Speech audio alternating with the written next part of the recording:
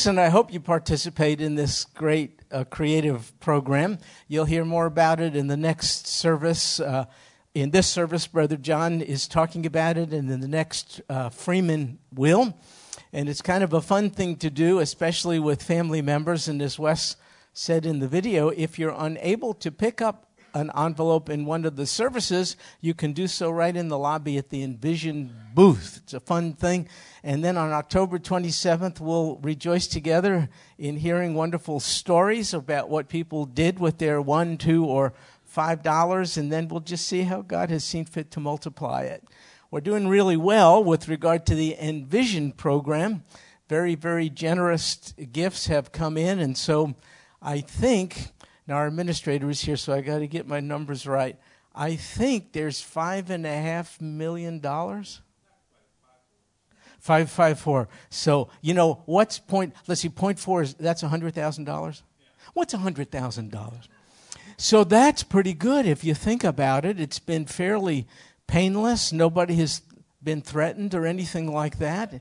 And God has just moved in the lives of our wonderful people to contribute to the program, which is an investment primarily in the lives of our students, the next generation, as we gray and white-haired guys have to move out of the way. So that's just a great and exciting program. We'll see what God does to provide the rest.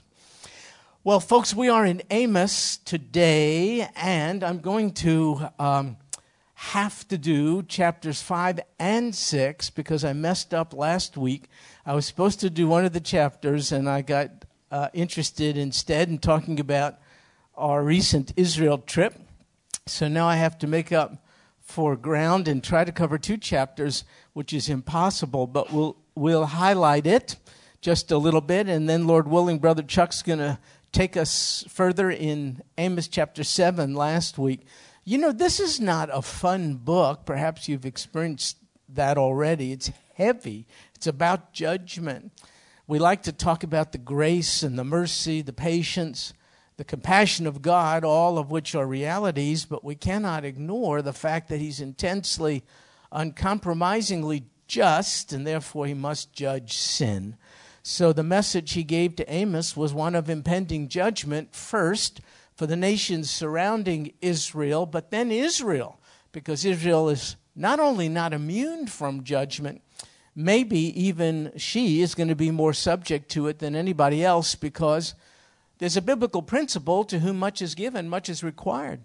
And Israel, Jewish people, are perhaps the most spiritually privileged people group on earth, and yet as a general rule, we've squandered those privileges, and God is justified in judging us for it. And therefore, you'll read more about it here now if you track with me. Amos chapter 5. Hear this word which I take up for you. Look what it says. As a dirge, O house of Israel. A dirge is a song, but not a pleasant one. It's a musical lament. You sing it at a funeral. When someone has died, you sing a dirge. But Israel is still alive. But Amos is treating her as if she's spiritually dead. Welcome to your own service, funeral service, Amos is essentially saying. I'll sing a dirge over you. Here it is. She's fallen. She won't rise again. The virgin, Israel, she lies neglected on her land. There's none to raise her up. Israel is depicted as a very vulnerable young gal, subject to predators, and no one is there to come to her assistance. That's essentially the picture we're being given here. Now, I want to pause here and call your attention to something that has given rise to a theology that I think is dangerous. See where it says she's fallen, she won't rise again, there's none to raise her up. Based on this, some have concluded God is through with Israel. Israel's through with God, therefore God's through with Israel. Israel, in so many words, has turned her back on God, forsaken him, worshipped idols. God has his limits of patience, and Israel's sin has exceeded God's patience and mercy, and therefore he has forsaken Israel and moved on to another people group who he thinks perhaps will do better, namely the church.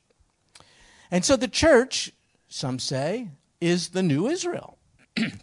God is through with the old Israel. He no longer has a plan for descendants of Abraham, Isaac, and Jacob. He's through with the Jews because largely the Jews have turned their back on him, their own Messiah.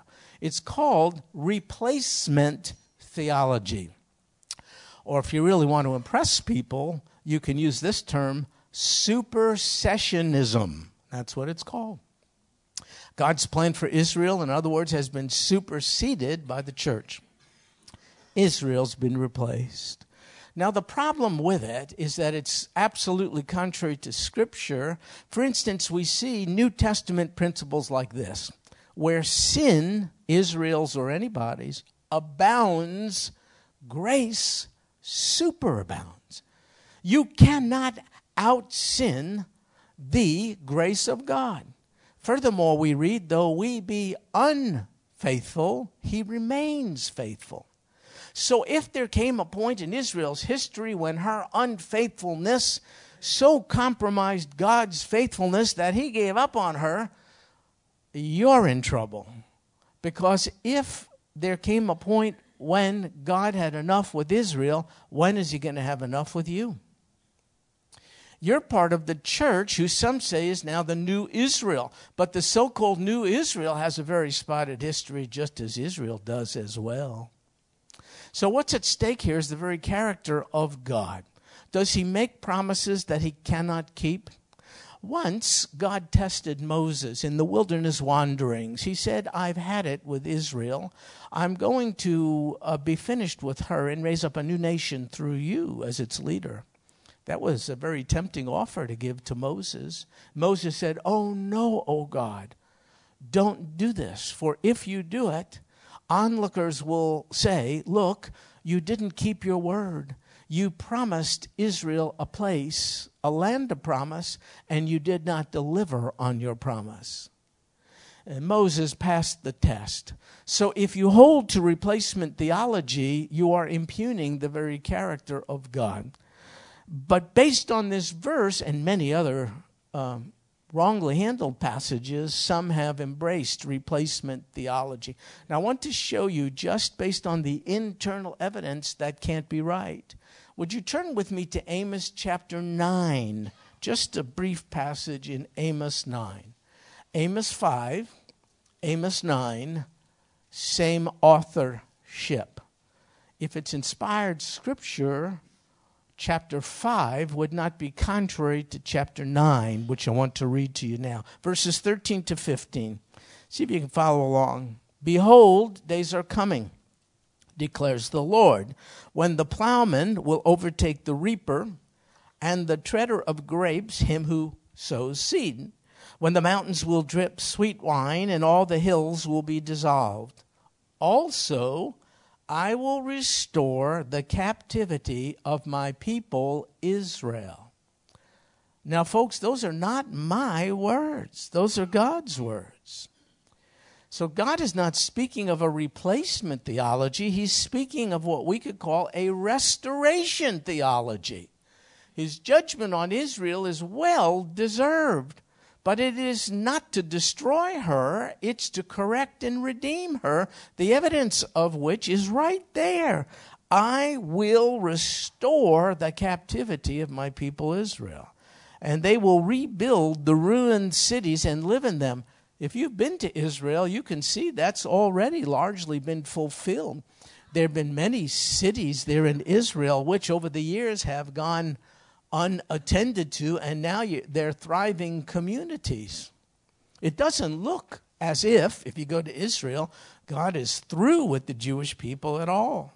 It says, and they will rebuild the ruined cities and live in them, and they will also plant vineyards and drink their wine. Now, I'm not encouraging that.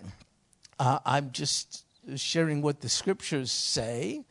If you go to Israel today, you'll see in certain places very, very fruitful vineyards that have been planted in the land. In fact, it's thought by many that they can get back to the original kind of grapes and wine that existed in biblical times. I bring this up so as to say, over the years, there were no vineyards. They just went away through invading nations and weather conditions and all the rest. And in fulfillment of Amos 9, you can go through the land now. In fact, Israel's wine-producing industry now is winning international awards. Again, I'm not encouraging these things. I'm just trying to tell you what we're reading in Scripture. So it's a misinterpretation of Amos 5 to think God is through with Israel and the Jewish people. Go there today and tell me if it looks like God has forsaken Israel. And then it says, I'll make gardens and eat their. They will make gardens and eat their fruit. There are actual crops and trees growing in what's called the Negev Desert. When Israel came into the land as a reconstituted nation in 1949, or was it 48? 48? Yeah, I confused that with 49 because that's my birth year. And that's just as important to me. So in 48, when they came into the land, 60% of it was desert. And they've made things grow in the desert. You can go to the Negev Desert and see rows of what's called date palms, big tall trees, dates grow on them, through something called drip irrigation. And then it says, I will also plant them on their land. Folks, that happened in May of 1948. Israel was out of the land as a nation for 2,000 years. Historically, it's never happened before that a people group outside of their land for that long has been reconstituted as a people and are back in the land. It says, I will plant them on their land, and they will not again be rooted out from their land, which I have given them, says the Lord God. Now, I've been accused by a few of being too political when I get into these discussions. It's just not accurate. This is a biblical declaration right here, and nothing to do with politics. God said, it's my land, I'll give it to whoever I want to, and I chose to give it to the Jews. Now, you can argue in the United Nations and in other governmental assemblies all you want, but I'm telling you right now, I gave title deed to the land to the Jews. Now, I hear your objection. You say the Jews don't deserve it. And God says, of course they don't. Nobody is saying that they do. Do you deserve your salvation? Can you see the parallel? The title deed to your place of promise, which we call heaven, how did you come to be in possession of it? By virtue? Merit? Amazing grace. That's it. As with Israel, as with the Jews, so with the church. So if you think God has replaced the Jews, you've cut your own throat because you're next. But he hasn't replaced them. And one of the reasons he hasn't replaced them and still has an ongoing plan for them is to give us assurance of our eternal security. If you're in Christ Jesus, you will not lose your salvation. You deserve to. I got it. So do I. Just as Israel deserved to forfeit the benefits of her covenant with God. But as Israel has not been replaced, neither will the church. So how could Amos be saying one thing in chapter 5, another thing in chapter 9? In fact, he's not saying in chapter 5 that God's through with Israel. You know what he's saying? God's going to judge a part of Israel for a spell. In fact, I'll show you in a second, he's really only speaking about the 10 northern tribes, not all of Israel. The 10 northern tribes were called Israel. The 2 southern tribes, Judah. It was a divided kingdom. This is a judgment on the 10 northern tribes, and it befell Israel historically in 722 BC when the Assyrians invaded the land and imposed upon Israel all those things God said would come their way to discipline them. Okay, so back to Amos chapter 5, verse 3. Thus says the Lord, the city which goes forth 1,000 strong will have 100 left. If you've been in the military, you go out with 1,000 soldiers and you only bring back 100. That's a devastating loss. And the one which goes forth 100 strong will only have 10 left. You see, that's God talking about what will happen when the Assyrians impose themselves upon Israel. But notice verse 4. Thus says the Lord to the house of Israel, seek me that you may live. Embedded in all of this declaration of judgment is an opportunity for personal repentance. God is a God of grace. He always stands ready to hear from us when we turn from our sin and back to him. This is an appeal for personal repentance, even in the midst of impending judgment. Then it says in verse 5, don't resort to 3 places. Don't resort to Bethel, Gilgal, or Beersheba.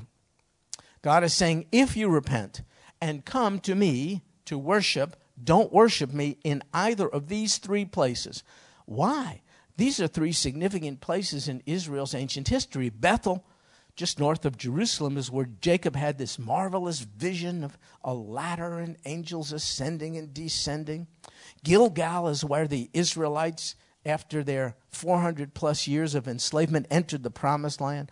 Beersheba in the south, Beersheba is where the patriarchs did a bunch of stuff. Would make sense for Israel to say, oh, God, you're right. We've been wrong. We want to get right with you, and we'll come worship you at one of these places. God says, don't do it. I want to ask you, do you have any idea why God says, nope, not Gilgal, not Bethel, not Beersheba? Any idea why God says, I won't accept your worship there? What do you think, Rick? So this is a good point. They would worship the place because those are places of significance, and they wouldn't worship God. That's a very excellent point. Good. Not bad. What do you... Oh, now this is a good idea, Gail. Gail is saying, well, maybe God wants them to have like a new beginning, repentance, and this, these places tie Israel to her past. That's a good thought. Good thought. Yes, ma'am.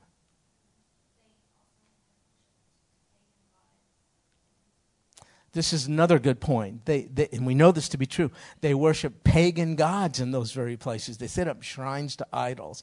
That's true. Good. Yes, what do you think, Ryan? Now, that's another good thought. Don't make a big deal about going to these places. You can worship me right in your home. All of these are right. What do you think, Al? I think he's going to judge him and destroy him. He doesn't want him there. Okay, Alan is saying, no, he's going to judge and destroy him, and therefore he doesn't want him there. All good thoughts. Yes, Trish. My Bible has a little footnote that says people crossed over from the north into that. And you're right. The 10 northern tribes, some of them came from the north. These are all in the south. And they came to the south to set up worship centers there. They were in part pagan centers of worship, absolutely, but not entirely. That doesn't explain it all. Everything you've said, I think, is accurate, but it's not the real reason. You didn't get it yet. So I'll tell you. Where did God... that would be a cool way to do it. Oh, I should do that. So where did God establish the capital of Israel? Where did he establish the temple? What city was Jesus crucified in? Buried in, resurrected in, ascended from? Where is he returning? Jerusalem is the place of worship. That's what God said. Why? I have no idea. But that's what he said. Here's the point. Look at folks, he's saying, if you're truly repentant, then come to me, sure, my way, not your way. People in their arrogance would say, God, you're right. We've stepped on your toes. We want to make it right with you, so we'll hang out with you at Bethel, Gilgal, or Beersheba. Well, all along God said, no. If you want to be right with me, you will assemble in worship at a place called Jerusalem. Here's the application. Almighty God need not have provided any way for us to be right with him, but he did through Jesus. What about if someone says, well, you come to God through Jesus. I come through Buddha, Mohammed, Moses, or my own good deeds. I come through my religious system. You come through Jesus, I come through the audacity of the person to say to God, you're right, I'm on the outs with you, but I want to choose my own means of access to you, not Jesus. You know, God's very narrow about how to rightly approach him. He said, none of these places will do Jerusalem is my city. And he also says, no other Savior will do. Jesus is my son. Jesus said, I am the way, the truth, and the life. No one can come to the Father but by me. It can't be Bethel, Gilgal, or Beersheba. There's no other place to be made right with God. It has to be through Jesus. Acts says there's no other name given among men by which we must be saved. Very narrow. I remember years ago I was visiting a brother-in-law of mine in New York, Jewish guy, and he said, I want to ask you a question. Do you mean to tell me, Jewish people, your people, he said it like that, he looked at me, your own people, do you mean to tell me Jewish people who've been very dedicated, devoted, passionate about their traditions, do you mean to tell me merely because they don't accept your Jesus, they're going to hell? To which I said, yes. That's the answer. He went ballistic. How dare you say that? I said, I'm not. I'm just repeating what God said. I wouldn't have the audacity to make that claim, but God could restrict the means by which we can be right with him in any way he wants. And he said, it's through my son and none other. I said, you're angry as could be, but you're angry at the wrong person. I'm just the messenger. You're going to have to take this up with God. Argue your case with him. And so you see here, God is saying, if you're truly repentant, you will come to me where I want you to, in my way, not your own way. By the way, of course, you know the American embassy has been moved now to Jerusalem. Again, whatever your political position is, that was a good decision. Because it's simply one that recognizes that that's the capital of Israel, and God recognized Jerusalem for 3,000 years as the capital of Israel. So anyway, all right, let's move on before I do get political. So see verse 6, seek the Lord that you may live, another opportunity for personal repentance. No matter what's going on the national or international scale, the individual citizen can still be made right with God. I'll tell you why this is important. I try to carve out a boundary between what I can do and what I can't do in all areas of life. Because I find that God gives us no grace to deal with things we can't do a thing about. That's called worry. There's just certain things you worry about, you can't do a thing about it. Concern is good. That's about things you can affect. Worry is about stuff you have absolutely no control over whatsoever. So I try to, in my mind, carve out the bound between what I can and cannot do. So governmentally, in our nation, I think most in here would agree we're not going in the best of directions. We're quite concerned. Well, I've set a boundary. There's not a whole lot I can do personally. I can pray for our leaders in government. We must. We're commanded to. That's very important. But I really can't, I can't change a lot of things that are emanating from government that are very unbiblical, ungodly, and displeasing to God's people. So I try to carve out the bound. But here's what I can do as a citizen, in my case, as an American citizen. I can make sure I'm right with Almighty God. The buck stops with me. I could make sure. As someone who knows the Lord Jesus, I'm walking closely with him. I can make sure there's nothing between he and I. As I look to sin, maybe on a national, even international scale, which could be overwhelming, what can you do about it? Well, it starts with the individual citizen. You know, weed your own garden, as someone said.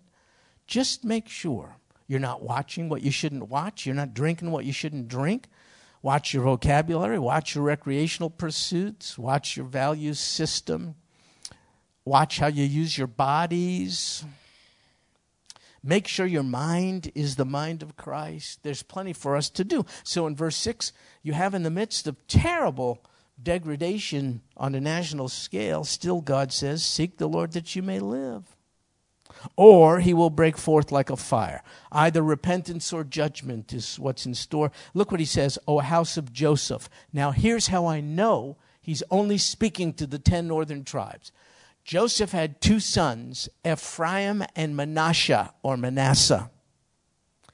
Ephraim became both of them became ones from whom tribes came. Ephraim was the chief northern tribe in the northern kingdom.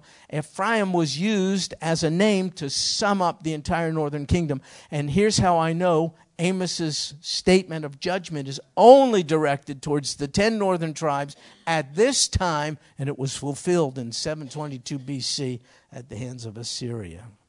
And why is God going to judge them? Verse 7, they turned justice into wormwood. In the Bible, justice is referred to as pure as honey. Wormwood is a bitter plant you find throughout the Middle East. The leaders, the governmental leaders in Israel,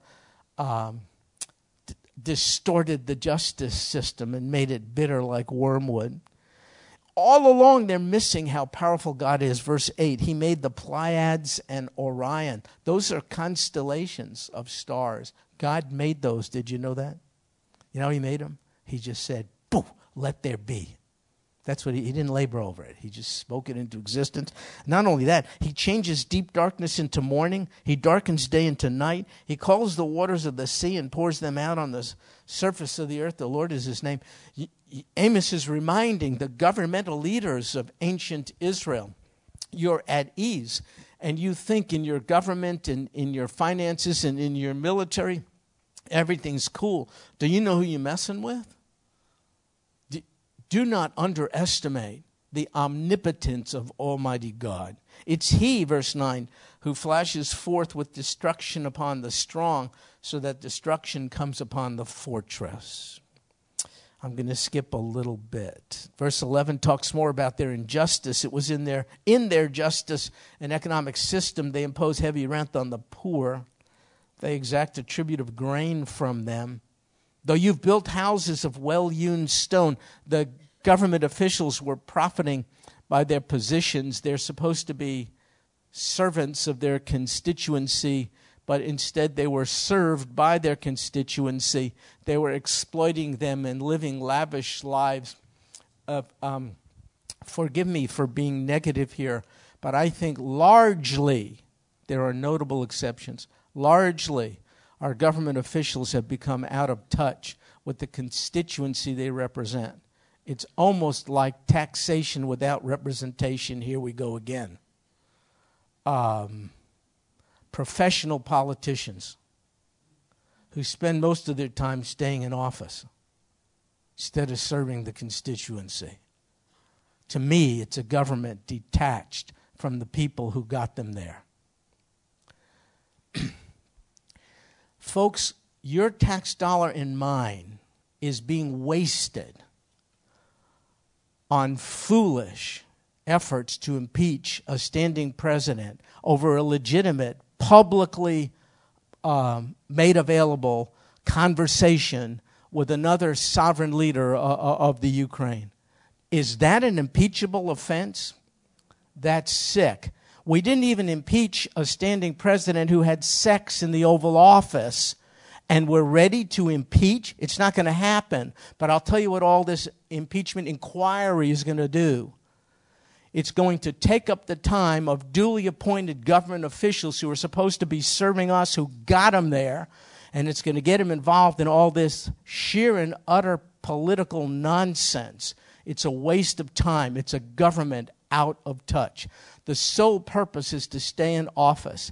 It's a government who doesn't care about the citizenry who got them there. Their salaries are taken care of. Their homes are taken care of. Their speaking engagements and fees are taken care of. All of it. Listen, this is not just about the Jews. It's about the American government as well. That's why this is preserved. Do you think the God who made the constellations is going to let this go on indefinitely? It's a doggone mockery. It's my tax dollar and yours. They have hearings that went on for years about so-called collusion with the Russian government, turning up nothing at a taxpayer expense. You know what we could have done with those millions of dollars? That's a government gone awry. We have issues, all kinds of issues, and our government officials those who initiate this and those who have to respond to it are absolutely distracted from meeting the needs of the constituency. So the needs of the citizenry continue to go unmet while our government spends time with all of these word games and legal ins and outs. And when I was a kid, we used to be encouraged by our teachers to be informed of current events, watch the news. Now I discourage people from watching the news. It's the same doggone nonsense. It's not news. It's subjective journalistic bias, for crying out loud. Now, I'll tell you why I do all this. I don't want to make you sick to your stomach. I just want you to see, don't be all over my people. What Amos is writing about ancient Israel applies in modern America just as well. Do you think God, who ordained government, He ordained government. Government's a great idea. I think it is a holy calling to serve in government. It's a sanctified thing because government is an institution ordained by God. But when ones who are elected to serve in government are not serving as they ought, they're enriching themselves, whoa. Look out. The God who made the constellations can deal with all this, and I think his judgment has already begun in our nation. Well, God goes on to say in verse 16, there's going to be a lot of wailing in the streets. In fact, they'll also call the farmer to mourning and professional mourners to lamentation. You know what that means? There's a Jewish custom, still exists today, not as much, but still exists, where if someone dies, the next of kin can hire professional mourners, show up at the funeral and weep and wail. We just get at, here's the guy doing all this stuff, doesn't even know the guy in the casket. Why do you do it? Because the guy who died might have been a scoundrel. No one's going to weep over his departure. But the family feels bad about it. So you hire professional folks to make it look like, oh, he's really missed. For most people, you can't bury him quick enough. But you know what this is saying? There'll be so much death and dying when the Assyrians come in 722 BC. There won't be enough professional mourners to go around. You got to enlist the services of farmers to come weep for your loved one at the funeral. That's what it's saying there. So it goes on. Now I got to skip some stuff because I'm afraid of Chuck. And I have to finish this because he's going to do chapter 7 next week. So I got to do this stuff. Oh, look at this. Verse 18. Alas, you who are longing for the day of the Lord, for what purpose will the day of the Lord be to you? It'll be darkness, not light. So these were leaders in Israel, religious leaders who in their religion were thinking, I got it. I'm okay with God. I do the liturgy. I do the ceremonies. I bow when I'm supposed to bow. I stand when I'm supposed to stand. I fast when I'm supposed to fast. I'm really looking forward to the day of the Lord, the time when he returns. And God is saying, you don't know what you're talking about. For you, it's not going to be a good day at all. It's going to be a day of judgment. In your religious arrogance, you think you're ready for the day of the Lord, but you're not. That's what he's essentially saying. In fact, God makes kind of a comical illustration of this, verse 19. It's like when a man flees from a lion. You see a lion and you run, and what happens? You run into a bear. That's what it says. Or you go home and you lean your hand on the wall of your house and a snake bites you. It's kind of a comical sort of a deal saying you can't escape the judgment of God. Then this, verse 21. Look at this. I reject your festivals. I don't delight in your solemn assemblies. So listen, a few days ago, we started something called Rosh Hashanah. It's Jewish New Year, but it's not celebratory. It's solemn. It starts a 10-day period, culminates on another day called Yom Kippur. It's happening right now. Day of Atonement. Big day. In between is 10 days. Jewish people think God opens books during this 10-day period. Your name's written in one of them. One book is the book of bad people. Another book, the book of good people. That's real small. And then the other book is kind of neutral. And what you want to do in these 10 days is make sure your name is inscribed in the good book. We wish each other, may your name be inscribed in the book of life. That's what we say to one another. So to make sure your name is inscribed in the book of life during this 10-day period, it's called the 10 days of awe. You want to try to persuade God that you're okay. So what do? You fast. You give money away. You make donations. You do stuff. You do a bunch of religious stuff. You sing songs. You utter prayers, so on and so forth. You know what God says? I hate your festivals. I don't delight in your solemn assemblies. Why does God say that, even about holidays like this? As another Jewish prophet said of God, I desire loyalty rather than sacrifice, and the knowledge of God rather than burnt offering. So God goes on to say, verse 22, even though you offer up to me burnt offerings and your grain offerings, I won't accept them.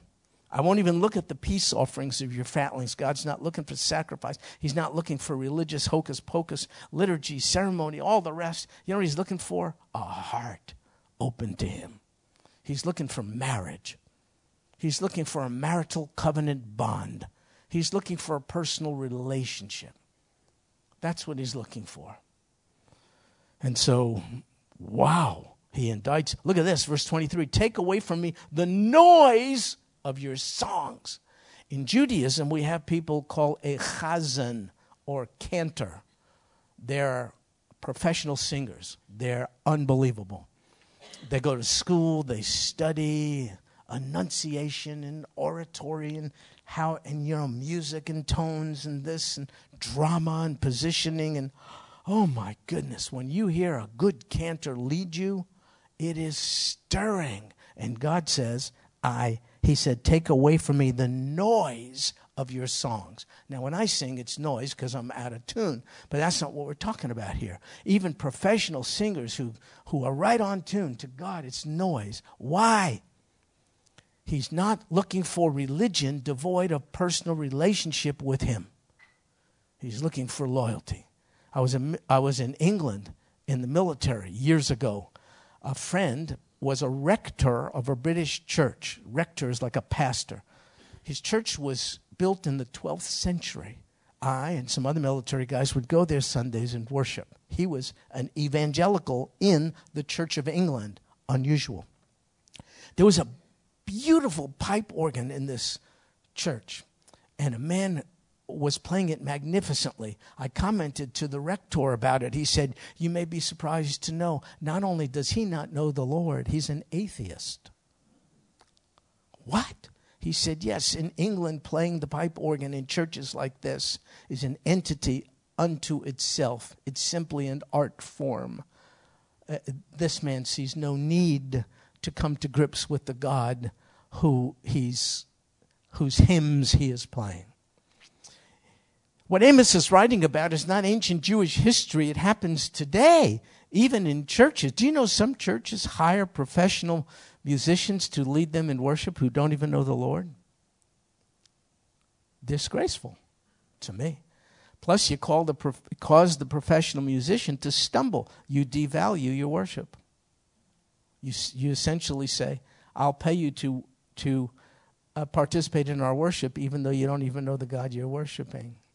So anyway, this is what God says about all that stuff. You know what he wants? Let justice roll down, verse 24, and righteousness like an ever-flowing stream. That's what he's looking for.